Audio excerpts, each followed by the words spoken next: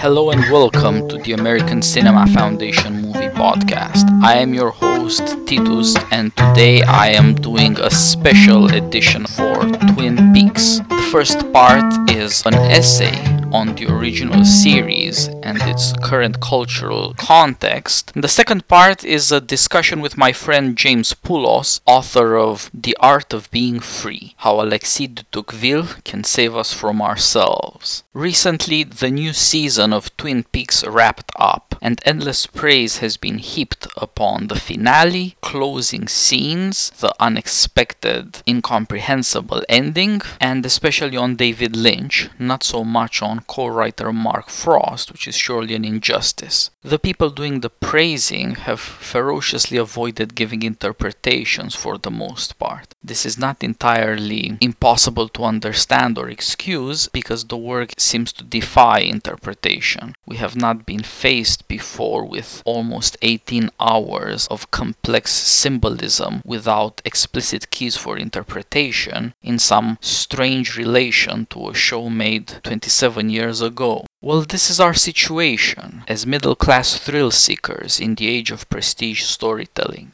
We suspect we've just witnessed the most important statement our popular culture is able to make about why we're so fearful about the future, but we daren't interpret it. Maybe Lynch and Frost have offered such a cipher to spare us some trouble, to give us an easy excuse. We can embrace or reject their 18-hour movie without having to think about it with any clarity. And why think about it? After all, Twin Peaks is also a response to a world where prestige intelligence is codified from childhood as critical skills or critical thinking, which is worthless at the best of times and certainly no use in interpreting works of art that nevertheless affect us in a deep personal way. If it's not silly partisanship, our habit of applying criticism only to the things we oppose but not those we favor, it's nevertheless explaining things by explaining them away, as though it were the job of intelligence to prove that being human is nothing mysterious. This is perhaps why Twin Peaks insists so much on dreams and the poetic logic of turning sequence into causality. Frost and Lynch want to turn their audience around, bring them back to an awareness of how perplexing our situation really is. We maybe don't know exactly why we do what we do, and we may perhaps have to reflect on what gets us to act in the first place, even if to act mistakenly, so that we can later, through our experience, correct some of those mistakes. Reflection is therefore past-oriented, as the show is continuously bringing up its old characters and stories to reflect on them and perhaps to deepen them. We should try to understand Twin Peaks, although it is now a minority taste. It was, however, a national phenomenon in post-Cold War America. Airing in 1990 and 1991, the show both satisfied the national taste and tried to educate the anxieties of the time. This took a dark turn fairly quickly, because the story, as opposed to the show, is all about how knowledge is not innocent. America loved the story of the murder of Laura Palmer because America loves a good mystery, provided the good guy wins. And up until the inevitably happy end, secretly loves the ugliness of life, which is usually concealed. But the show died a quick death, caught in a conflict between creator, studio, and audience. The creators wanted to deepen the mystery. The network feared bad ratings and forced an untimely revelation of the identity of Laura Palmer's murderer. The audience, of course, was caught in between. They loved the thriller, but they felt they deserved answers. And without answers, how long can you trust that your poets will give you worthwhile stories? The people loved the revelation and then abandoned the show for good, because what's the point now that you know the ending? The network cancelled it promptly before it ran for 2 full seasons, and the audience never had a chance to see what the entire national furor had been about. Welcome to Hollywood at its finest. Since then, even police procedurals have turned into horror shows, and of course serial killers are a recurring feature of the nation's dark fantasies. The strange normality that TV used to enforce on the public imagination has been ruined. There is no coherence to the public imagination left, therefore. This makes it difficult to understand how powerful the combination of innocence and violence was in 1990. We haven't seen anything better since, but we've become jaded by endless disappointments. Happily, Lynch and Frost give us a way to go back after enough time has passed for us to be able to see the story with fresh eyes, and a way to go forward from there to the new revelations. And hopefully all the chatter online will end with us calling ourselves the Twin Peaks generation, bookended as we are by fears of lost innocence and a lost future. The beginning of wisdom about Twin Peaks is this. It was the show that tried to teach America that pop culture is not innocent, and that it is not shallow either. It is capable of giving an account of man's essential predicament, morality, and of reflecting on society. The show took the lowest or most popular things and showed that within them lie deep questions and some insights about what it means to be American. Twin Peaks was simultaneously a satire and an honest attempt to work in the genres Americans loved. The soap opera, for example, the coming-of-age story, the detective story, and the mystery story. This may sound all postmodern or deconstructionist, but it also has a clear moral center. As early as episode 3, we have a perfect cinematic statement. The local sheriff and the FBI forensic expert are quarreling over the corpse of Laura Palmer. Protagonist Dale Cooper has to arbitrate this fight, and here for the first time we see his soul torn apart in a way that will have the strangest consequences. He loves the town and sides with the sheriff, who called Cox the arrogant, impious scientist. The sheriff is a good, just man, but has no idea what evil dwells in his town. On the other hand, the scientist the FBI has brought in can raise very important questions, even if he is as ignorant about the darkness of human nature as anyone in that small town. I will talk more about this episode and what it means later. For now, let us see what the audience sees. On display is America. This is the importance of the scene. These awful alternatives. You can restore the civil peace by literally burying the ugly truth. Or you can discover the truth about the good and evil in America, including perfect small town coffee and cherry pie America, by desecrating a body, which is what science always does. None of the characters realize this. Take your pick.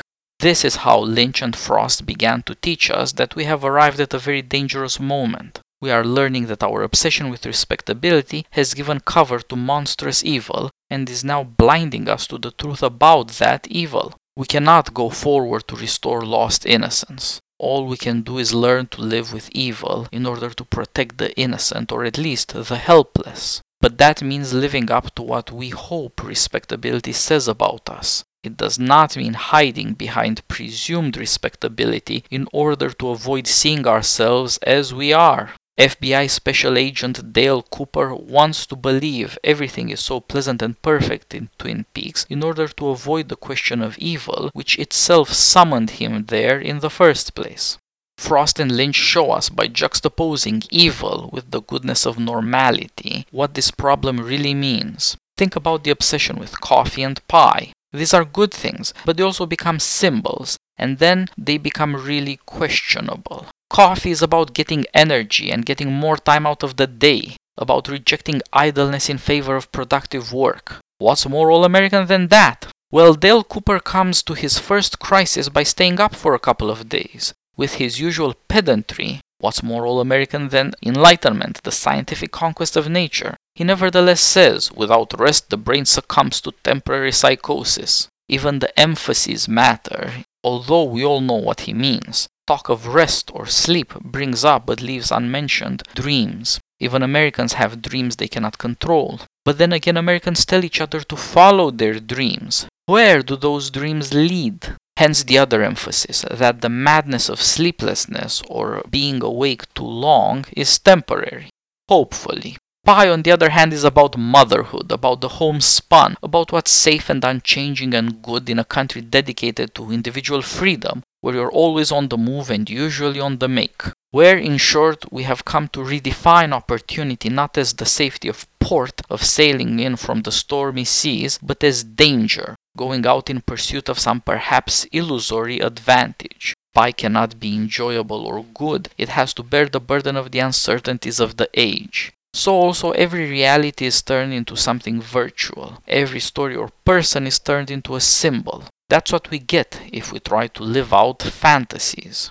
Having defeated its Cold War enemy, America turns inward to see what it has become in the process. The only military character in the show seems an absentee father and an absolute joke of a man, spouting well-meaning psychological jargon at a son who's dancing with the devil. But he turns out also to be a man of shocking insight and goodness. In our self-obsession we can despise authority, but we shouldn't. We just need to learn how to deal with the fact that even authority falls short of what we need. We have to face up to the chaos inherent in our freedom. The FBI, personified by Dale Cooper at first, is also ridiculous. He acts as though there's no evil, and therefore that knowledge is ultimately innocent. He revels in a good-natured way in revealing fact after fact and strange deduction or induction after strange deduction or induction. He always has more things to say, and he always goes cheerfully to find new things. He doesn't see, however, into himself. The closest thing he has to a conscience is the recordings he sends to his assistant Diane.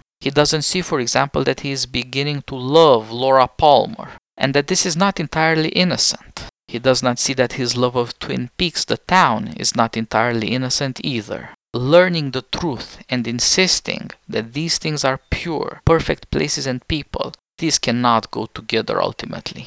He is divided in himself between truth and justice in a way similar to the respectable lie and desecrating truth I mentioned before. I conclude my first thoughts on what Twin Peaks meant in America and what it was intended to show. After 27 years, a third season was greenlit, produced and distributed in the old fashion of TV on a weekly basis, rather than in the new fashion of the internet series, which emerges all at once and could be binge-watched. No one should binge-watch 18 hours of David Lynch, because the psyche is not prepared to deal with that. Too much fear and confusion alternating with anxious boredom at stories we do not fully grasp would overwhelm us. In the new series, Norma, with her diner, has become a franchise. There are at least half a dozen of these diners now, all of them, the company insists, should bear her name, whereas she would rather keep her diner's name as it was when she took it over. She is famous for her natural products, for the care she puts into her cooking, and apparently this is now no longer the fantasy of a Dale Cooper, but the fantasy America is trying to consume. This is why this is franchising. In our times, we desperately wish to mass-produce the homespun, to reproduce care within a new fantasy of capitalism for the benefit of the uprooted, those who have no community.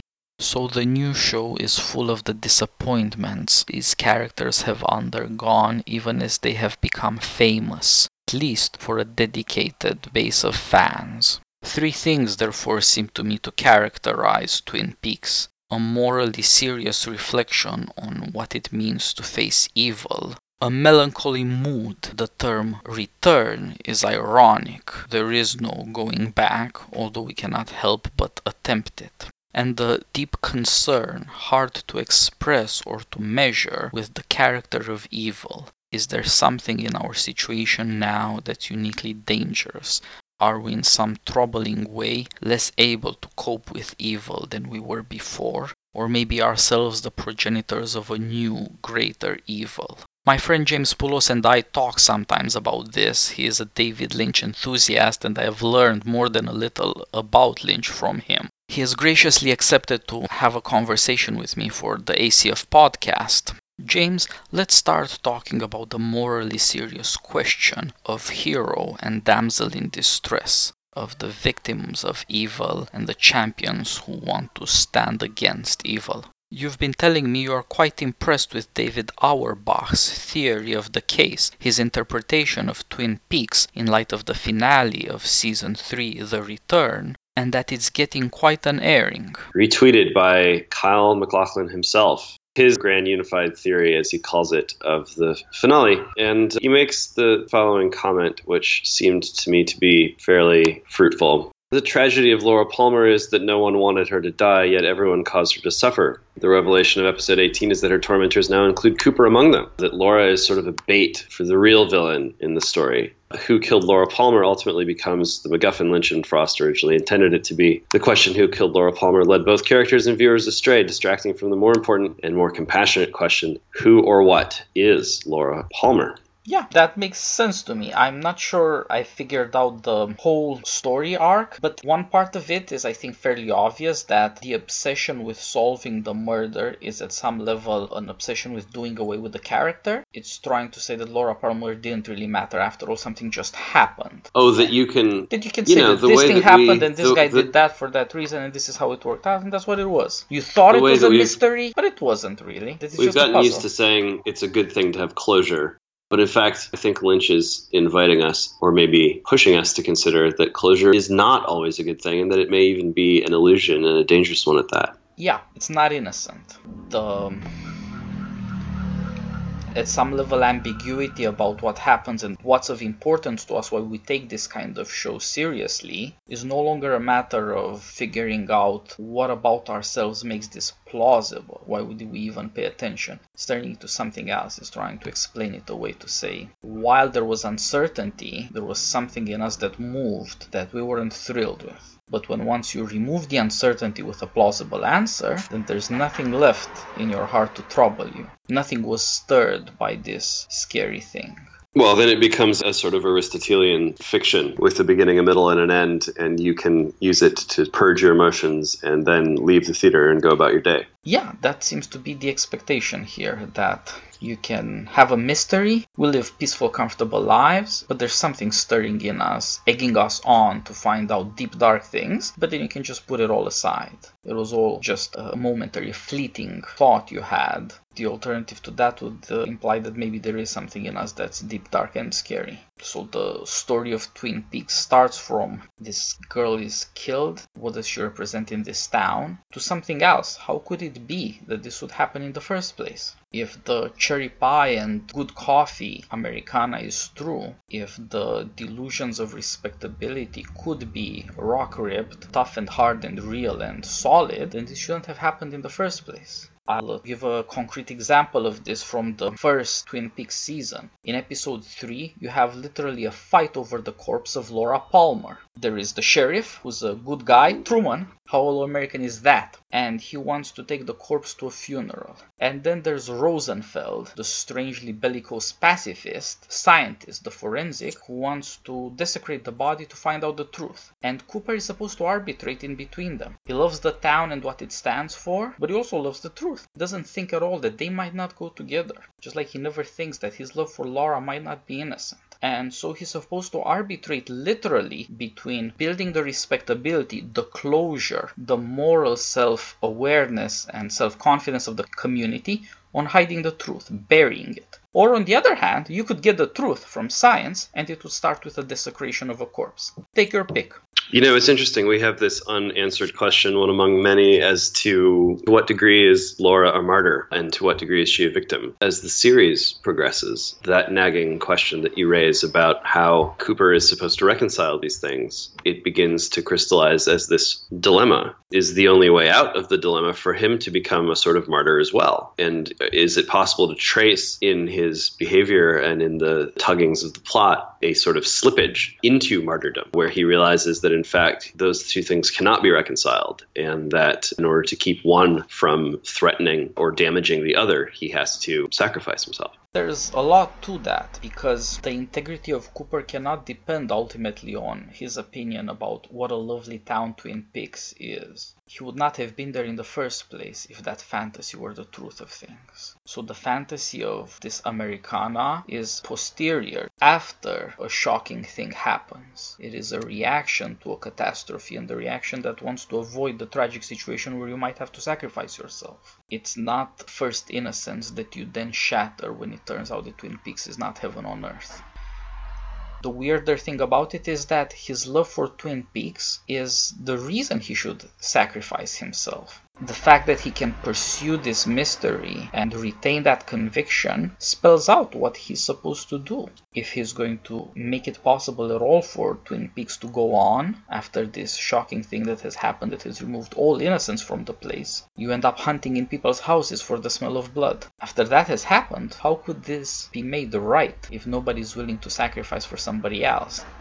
You would end up thinking that there's a reason Twin Peaks wanted an outsider. He would be gullible. He would not see the sin that lies inside. He'd be deluded by respectability. Either way, Twin Peaks is not what he thinks it is, and it cannot go on as what it actually was. Maybe it was just a town where something weird happened that gradually turned from weird to something scary and then outright evil. But you can't take that back. Solving a murder mystery would not take that back. You cannot turn time back. You cannot remove from experience what it does to change you. No, there's also a persistent ambiguity in just the agency of almost all the characters, some of whom are effectively useless as far as the plot is concerned, except for a few scenes or a few brief arcs. Some of whom, from one standpoint, appear to be quite heartwarming and figures of stability and authority. From another standpoint, seem strangely helpless or paralyzed or passive or consumed with melancholy. There's something in the nature of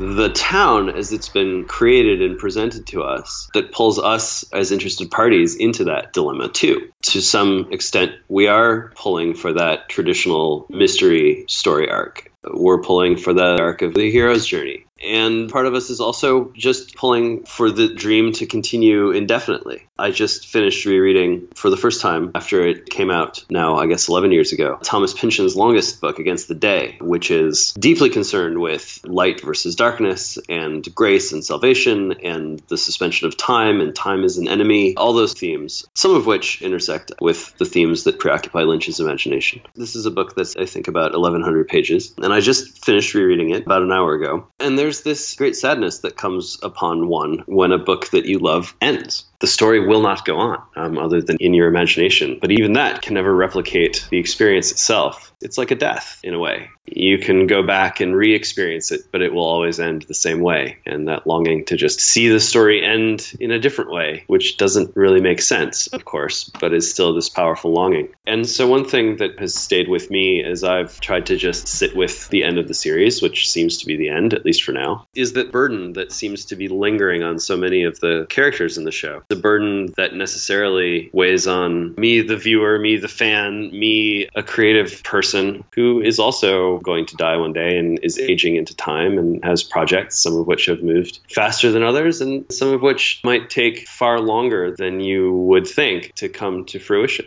Yeah, so I've been thinking recently about this problem with the books too. That on the one hand, you yearn for a kind of completion. You want to know how this ends. We want our stories to teach us about the completeness of action and the completeness of life, precisely because we're so aware that our own lives are too chaotic. Running up against mortality is not necessarily a constant fear of death, but it is necessarily an awareness of how unpredictable life is. There's no future tense to experience.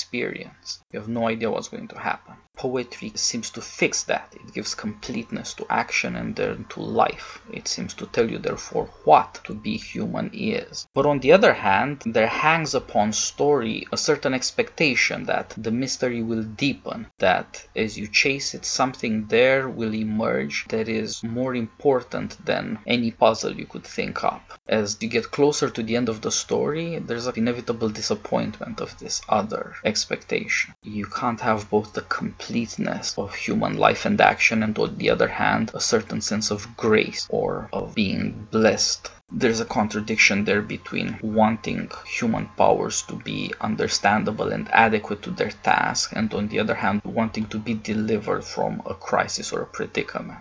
And it's a contradiction that we are stuck with in virtue of who we are. Yeah, it seems this develops through American fiction from the thriller and the horror onwards. That when you start with what you think is a terrible but essentially solvable problem, that you could think in terms of a number of accidents. It's just somebody did something because of the circumstances. And then when you figure out enough of the details, you can piece together the rest of the circumstances and then it's over. But what starts at that kind of mystery turns into another kind that has to do with how it is possible for us individually and collectively to even end up in that situation. By the time we start asking about how something terrible could have happened, it's already too late. We already are the kinds of people who inflict and incur terrible things that might be beyond comprehension. And storytelling somehow involves this complicity. If you can create a story where you suggest something terrible, some mystery, and people are drawn into it, and they kind of make sense of it, well, that came out of them. That's supposed to bring out something that's deeply troubling about who we are. It's not put into us. It's not a scare in the sense in which somebody coming up on your unawares scares you. It's a scare in the sense in which something comes out of you. The artist is supposed to be able to bring up and deal with it somehow, but he didn't put it there in the first place.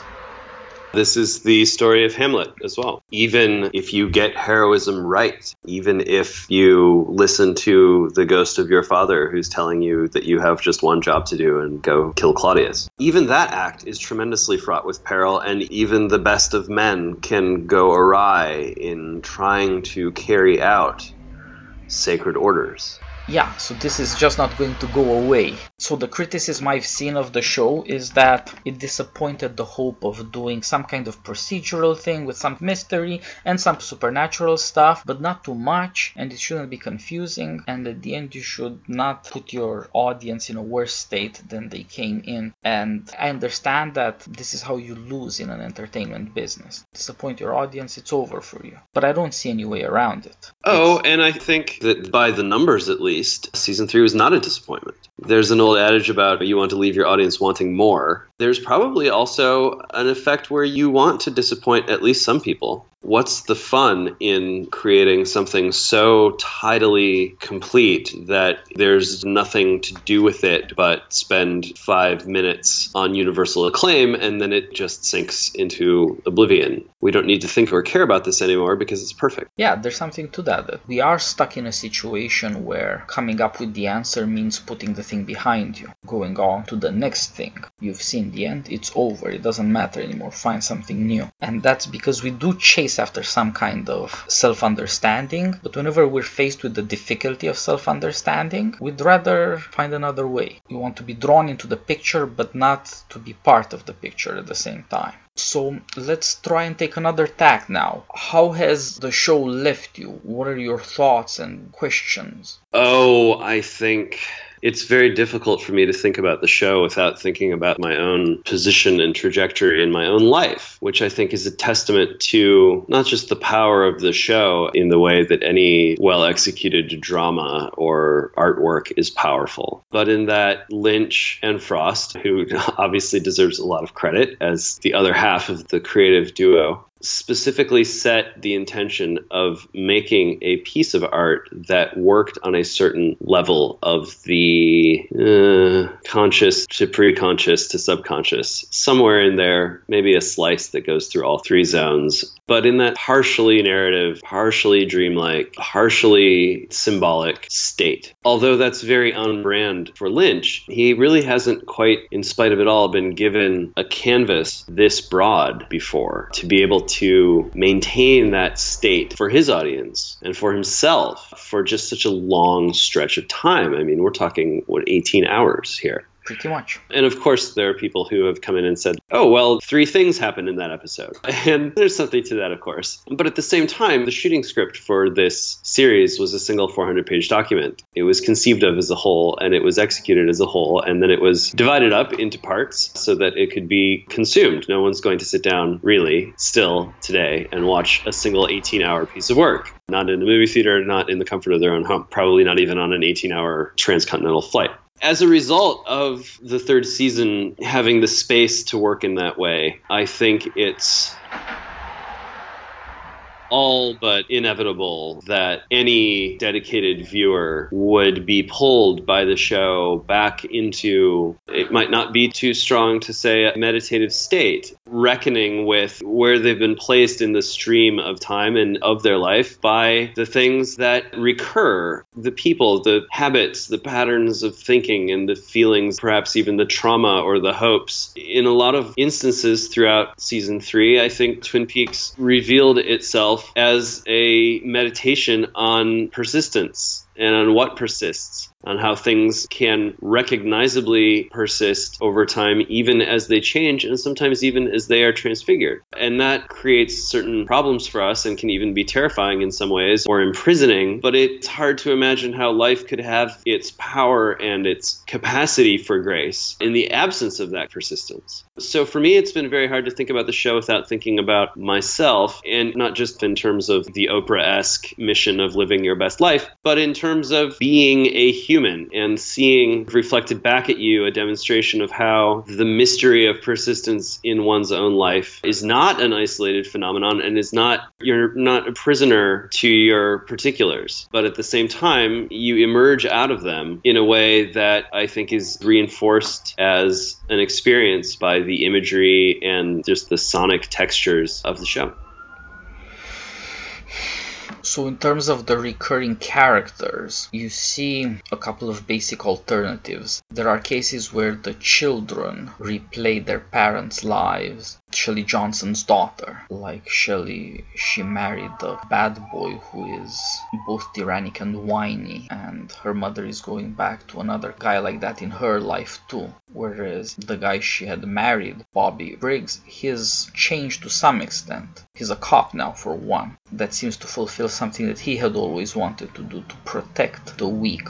This has not done anything to remove the hurt and terror of his love for Laura. It still brings him to tears and shock, but it's made him more responsible in other ways. He does have a scope for protectiveness. There are other kinds of characters who seem resigned to their situation. They're used to being who they are. Hawk and the Log Lady have that relationship. It's remarkable to what extent what they know fails to connect with what they might do, and they're nevertheless not losing their minds. Knowledge without power is frustrating by itself, but they're the more peaceful characters. And so the familiar sights of Twin Peaks do not give much reason for hope. There's something that's changed in that place. It seems like it can never be right again, if it ever was right in the first place. That's one big part of the third season to clarify something that maybe wasn't clear in the previous work. There's no going back for Twin Peaks to a situation where it's lovable. I'm not sure I've seen any example there of lives that are really rewarded, although to some extent Andy and Lucy, I guess, are married now. They seem to take things less tragically, but at the same time they have a tragedy of their own with their son. It's hard to find hope in a place like that. And it's hard to find hope even beyond the confines of the town of Twin Peaks. Philip Jeffries, who occupies such an important place in the narrative, you can't help but hold out hope for Jeffries to be revealed as ultimately one of the good guys. And then, of course, the hope that some manifestation of David Bowie himself will appear at some point in the series, which, sadly, no, he's a teapot, one of many teapots, which is something that I'll have to think about more when the giant /fireman gestures toward a very large and encompassing chamber, which seems semi-subterranean and is full of teapots or teapots in waiting. What Jeffries has been reduced to, and he does seem to be quite displeased with his condition, such as it is also a harsh prefiguration of the sort of fate that awaits Dale Cooper, I think. And though I did suppose the other day that the apparently dire conclusion to the series was actually perhaps not as terrible as it seems, it does leave enough open that it is at least possible, perhaps even plausible, that there is a way out from where we're left. It still seems like a counsel against what we would normally think of as hope. Yeah, I agree with that. But on the other hand, there's supposed to be some insights gained. So one thing I noticed in this season that hadn't occurred to me before is to what extent people who sound stupid are just a bit good and maybe better than other people. They're in some way simply not wise enough to a wisdom that's corrupting. The gangsters are an example of that. Andy, of course, and Lucy are an example of that. I think from the original series, Major Briggs turned out to be an example of that. He started like a pompous son of a bitch. His son and the kids are going through a crisis, and this guy is going on about psychological jargon about peace and calm. But it turns out not to be that person. It seems like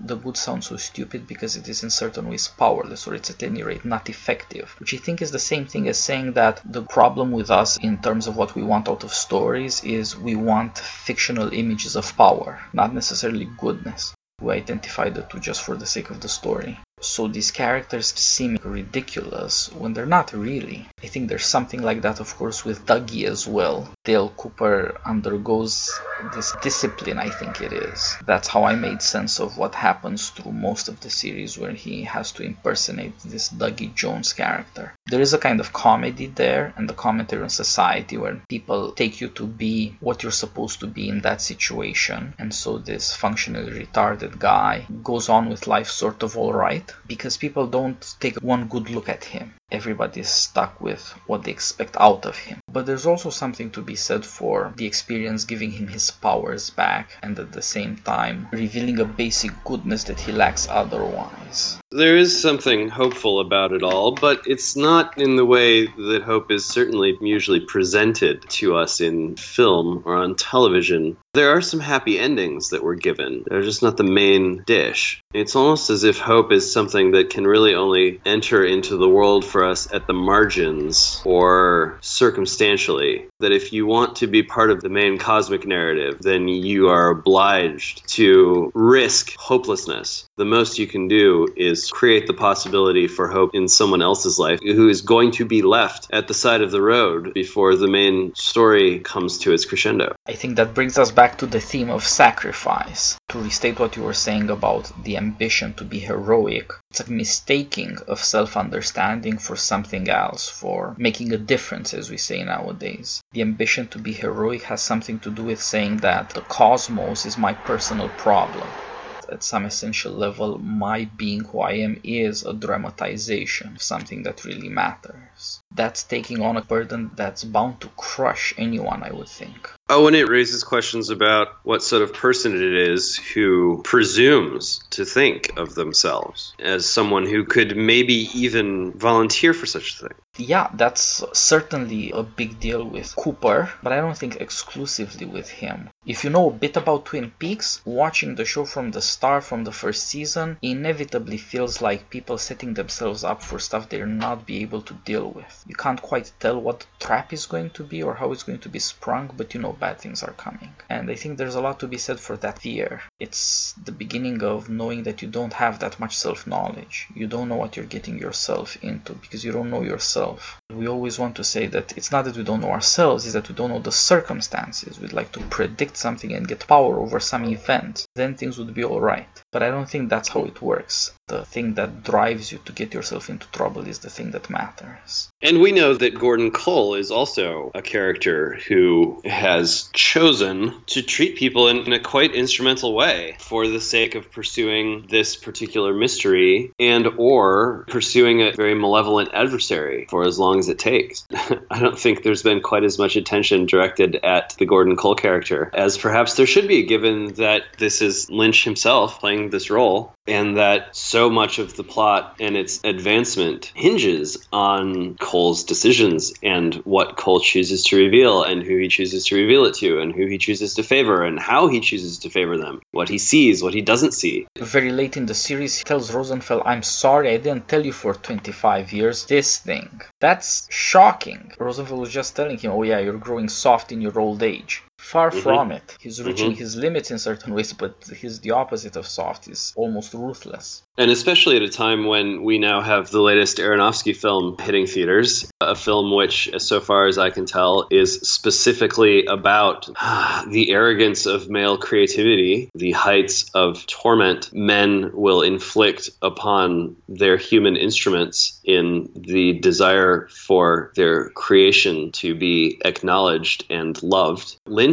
is giving us, in a certain respect, a quite dismayingly similar tale, except for Lynch, it is not just the woman or the female that faces mortification and that poses the problem of love. It is Laura just as much as it is Dale, and those two cannot really exist without one another. Whereas I think Aronofsky is barking up the wrong tree in that regard. But for both of these guys, it seems there's an attempt to wrestle with our position vis-a-vis creation. What is it to be created? What sort of predicament is that? And who must pay the karmic debt for our created world? Yeah, Aronofsky's movie has been panned as a cruel, bad joke. I haven't seen it, but so far as I've seen of the story, there's something really the matter with it, something wrong. But at the same time, it's hard not to see this point about how much tyranny there is involved in trying to control this one perfect thing and making it stick. Both in terms of what it means to want to be worshipped by an audience, and also in terms of trying to suspend time, to control things, to make sure what end they will be coming to. Trying as a creator to overcome mortality, as opposed to abandoning yourself to mortality, knowing that what you've created will escape you. Oh, well, there's something at least potentially very wicked about the false humility of saying, oh, I, the creator, I'm reconciled to my passing from this world because my creation will live long, long after I'm gone. Lynch seems in a different position. He exaggerates what a fool Gordon Cole is throughout the show. This also seems to have been taken as bad overacting,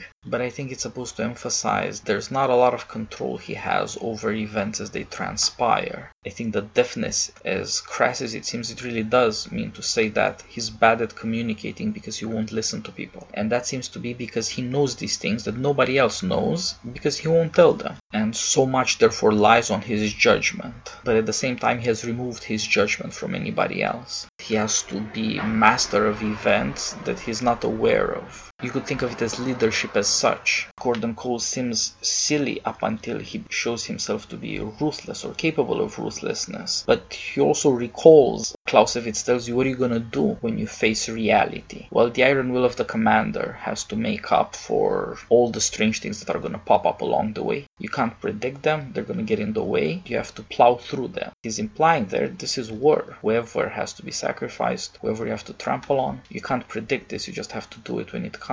I think there's some of that in Gordon Cole too. He's also in the awkward position of having all of his lieutenants disappear. He's denied the opportunity to run roughshod or to use his foot soldiers in quite the way that you might expect a ruthless leader to use them. And at a certain point, he's in danger of running out of lieutenants. And their disappearances can't all be entirely pinned on his actions. These are all fairly self-possessed men, each of whom has his own apparently sophisticated complex of reasons and passions and interests for pursuing this mystery in its interlocking parts with such dedication. And so there's a certain sadness that hangs around Gordon Cole as well, and some of it is how ruthless can you be when you're going up against death? Whether death in its terrifying immediate incarnation or in its slow wearing away of things done by time. He does cut a kind of sad figure. Let me tell you something else. He reminds me of an Edgar Allan Poe story where two guys go into a cemetery with a primitive phone. They've heard stories. One of them's waiting outside the crypt with the phone and the other one goes in. And the one who goes in, who's supposed to report on what he has discovered, he's not forced into this, but he goes there to discover what there is, just screams, goes insane, and that's the end of that. There are no second-hand reports of what he experiences. And I think a lot of that is true of Gordon Cole too. He doesn't have any experience of what he's done. So I think this is maybe a bit abstract, but whoever has seen some of Twin Peaks might find worthwhile thinking about the burden of the storyteller and the burden that hangs on the characters to come up with some kind of resolution, or on the other hand, to stay true to the crisis that moves everything forward in this show. What's mysterious about us that might turn dark. James, thanks a lot for joining me for this conversation. Let's do some of this again sometime. It's been thought-provoking, and I hope we're adequate to the occasion. It has been a pleasure. Thanks so much. All the best. Bye. Bye.